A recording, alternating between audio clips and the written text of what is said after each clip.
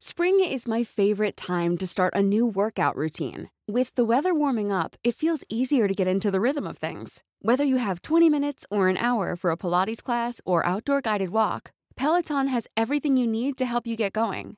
Get a head start on summer with Peloton at onepeloton.com. Even when we're on a budget, we still deserve nice things. Quince is a place to scoop up stunning high-end goods for 50 to 80% less than similar brands. They have buttery soft cashmere sweaters starting at $50, luxurious Italian leather bags, and so much more. Plus, Quince only works with factories that use safe, ethical, and responsible manufacturing. Get the high-end goods you'll love without the high price tag with Quince. Go to quince.com/style for free shipping and 365-day returns. Hey, I'm Ryan Reynolds. Recently, I asked Mint Mobile's legal team if big wireless companies are allowed to raise prices due to inflation. They said yes. And then when I asked if raising prices technically violates those onerous two-year contracts, they said, "What the f*** are you talking about, you insane Hollywood ass?"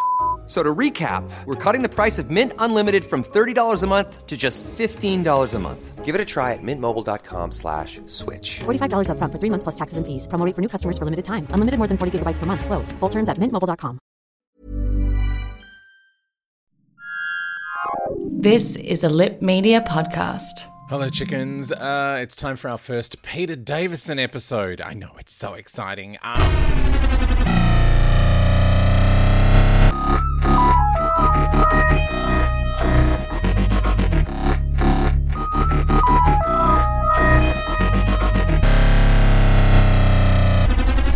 So we start off with Time Lords. Oh, yes. We're back on Gallifrey. And a Time Lord is fiddling with some clear plastic blocks doing Time Lord Lego.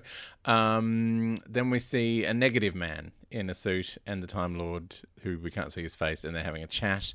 And they say, "It must be the Doctor." Oh, yes, how appropriate. Then we're in, like, the Time Lord computer room somewhere, and there's a Time Lord in, boring brown robes, not the big collar, just the regular, little triangle print. It's just like some Time Lords just wear like a nice dress. Anyway, he's wearing his nice brown dress, and he's like, "Oh, the cell is burnt out," whatever it is. And he goes, "Someone's transmitting a biodata extract." And the other one, who's in a different brown dress, goes, "Oh, treason!" So then we're in the TARDIS, and the Doctor is fixing the audio on the scanner. He's like, "Oh, it'd be nice to hear things." He goes, "It's been 100 years since it worked." Then we're in Amsterdam, and there's a couple of backpackers, and there's an Aussie in a phone box saying, "Oh yeah, the hostel's full. We're gonna have to sleep rough tonight." And then he's talking to his British mate, and they're like, "Oh, we've lost our passports," because they're hiding from a policeman. So he's like, "Oh, I found somewhere to sleep. It's as quiet as the grave, literally." So clearly they're sleeping in a graveyard. So back on the TARDIS, the scanner shows nothing, and they're nowhere. And the Doctor's like, "Well, at least the sound's working." There's no sound. And Nyssa says, there's more repairs to do. And the Doctor's like, no, I'm done. She's like, "What about the navigation? It's broken." And the Doctor's like, "Oh, well, when the Cybermen shot the console," that happened in Earthshock, which was in the last series. And Nyssa then queries the state of temporal grace that the Doctor claims the TARDIS is in, which doesn't allow guns to be fired. And he's like, "Yeah." And then he runs out, and then there's an alert, so he ducks back into the console room. And then we're back on Gallifrey, and it's like, "Oh, the data extract was interrupted." Then the negative man says, "Oh, it doesn't matter. I've already got control of the TARDIS." So in the TARDIS, the Doctor is panicking. He's like, "We're going to get away. And he's fiddling with the controls. Meanwhile, the backpackers in Amsterdam have found a crypt.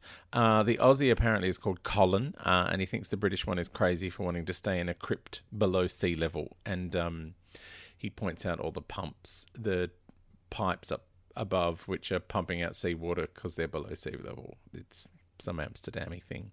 Then we're on Gallifrey, and apparently only a member of the High Council could have transmitted that data extract. Oh, the brown dresses are upset.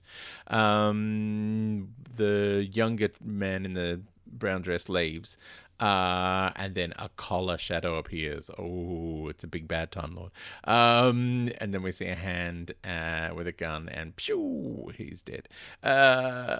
Meanwhile, Aussie Colin is getting in his sleeping bag with his clothes on, and the other one starts complaining about it. I'm like, are they gonna have some friendly time down in the crypt?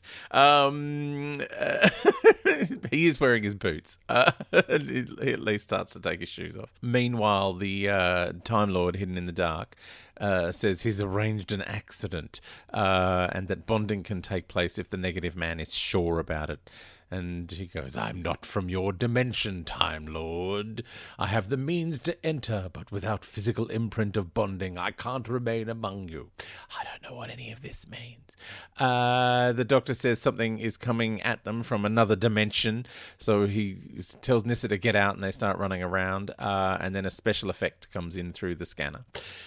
Meanwhile, the backpackers are sleeping and the pipes are pumping. That's all they show in that bit. Then the Doctor and Nyssa are running away in slow motion, and the negative man appears and merges with the Doctor, which seems somewhat painful because he screams and then faints. Then there's more pumping in the backpacker crypt and the sound of a TARDIS.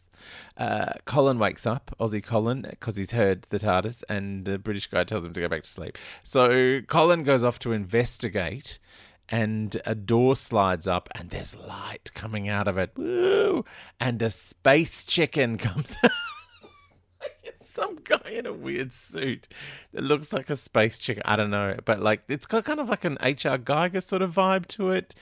But it's very chickeny. He's got a big beak. He looks like a big albatross thing. Anyway, there's a space chicken. He shoots him, and Colin goes negative. And then the Doctor wakes up. He's almost been bonded with an antimatter creature, he says. Meanwhile, the British guy wakes up, and he's like, "Where's Colin? Colin! Oh, maybe they didn't get it on after all." He's looking around, and he sees the door sliding up, and the light, and the space chicken, and then he just ducks out of the way of the ray gun, and the chicken shoots a statue. So the British guy escapes. Meanwhile, on Gallifrey, we see the president, and he has a headband levitating off him. Maybe he's just been doing aerobics with Olivia Newton-John. I don't know. The Matrix, according to the president, the Matrix confirms a creature. The creature is clever, and it's made of antimatter. And then they're talking about bonding, and so all the High Council, there's like 5 or 6 of them all going, and they go, you know what that would mean for the Doctor? Chancellor Flavia knows more than anyone, apparently. She's the boss. So then Nyssa is doing like a little look at things on the console, and she goes, oh, there's a Q star, and the Doctor says, yes, when that burns out, it produces an energy that shields antimatter, but it decays rapidly. And Nyssa's like, well, the ancients called this area the Arc of Infinity, and the Doctor goes, oh, it's a gateway. Meanwhile, the negative man is talking to the hidden Time Lord, and the hidden Time Lord says, well, the High Council acted as predicted. Whatever that means. Obviously, something happened that we didn't see. And then they say, look, if the creature can't bond with the Doctor, it can't exist. So apparently, if the creature can't bond with the Doctor, it can't exist. The Doctor realizes someone on Gallifrey gave away his biodata extract. And then we're in the computer room again, and a guard comes in who is clearly the 6th Doctor, but it's not the 6th Doctor. It's Colin Baker playing a Gallifreyan guard, and he comes in to visit the brown dress man, and he's got a presidential seal, and the brown dress man's going, oh, I don't know if that's appropriate. He goes, all right, I'm going to arrest you. And he's like, all right, I'll recall a TARDIS. It's just really unusual. He presses some buttons, and we're back in the TARDIS, and the Doctor says the door between dimensions is unlocked by the Arc of Infinity. And then the TARDIS starts getting recalled, and he goes, oh my God, only twice in Time Lord history has a recall circuit on a TARDIS been used. And off they go. I'm presuming he's talking about the time his TARDIS also got recalled by the Time Lords at the end of the War Games, which was the last Patrick Troughton story. I mean, I'm assuming the Doctor's the only one they've bothered to recall. Everyone else obviously does what they're told. The British guy comes back to the crypt, the backpacker, because he needs his shoes, and he finds them, puts them on, and then he sees Colin. He's like, oh, Colin! But Colin is possessed. He looks like a zombie. He's like, ah. and he's fitting some bit of business to the pipes. So the British guy runs away. The TARDIS arrives on Gallifrey, and the Time Lord in brown wants to know why the Doctor is being treated as a criminal, and he asks the commander, whose name is Maxwell, we find out. Commander Maxwell, which is the Sixth Doctor, says, I'm just following orders. So the British guy goes to the police, and the Doctor and Nyssa are in a security compound. The Doctor asks Nyssa to get something that's not the sonic screwdriver because that's been destroyed, but he wants a sonic screwdriver thing. And then the British guy goes to a hostel, and he's really angry the police didn't care about Colin. And the hostel manager says Colin's cousin will arrive at the airport in the morning. The Doctor suspects he's been brought to Gallifrey to be killed. So the brown Time Lord secretly unlocks the door for the Doctor, even though he's fiddling with it. And Nissa's like, oh, you got through? He's like, nah, someone else did that. They're seen by a guard. The Doctor's looking for a computer room. And then the Doctor sees a guard boot, backs away. Nyssa knocks a guard out. Then Maxwell turns up, shoots the Doctor. End credits. Oh my God. So exciting. What is going to happen next?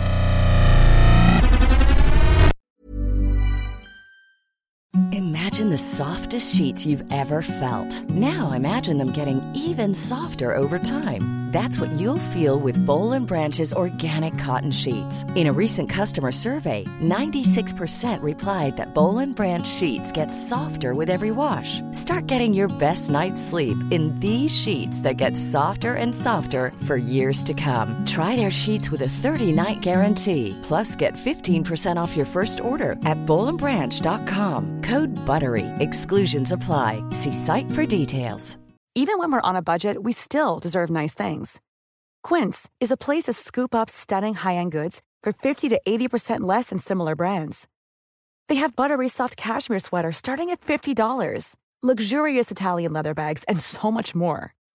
Plus, Quince only works with factories that use safe, ethical, and responsible manufacturing. Get the high-end goods you'll love without the high price tag with Quince. Go to quince.com/style for free shipping and 365-day returns. When you make decisions for your company, you look for the no-brainers. If you have a lot of mailing to do, Stamps.com is the ultimate no-brainer. Use the Stamps.com mobile app to mail everything you need to keep your business running with up to 89% off USPS and UPS. Make the same no-brainer decision as over 1 million other businesses with Stamps.com. Use code PROGRAM for a special offer. That's Stamps.com, code PROGRAM.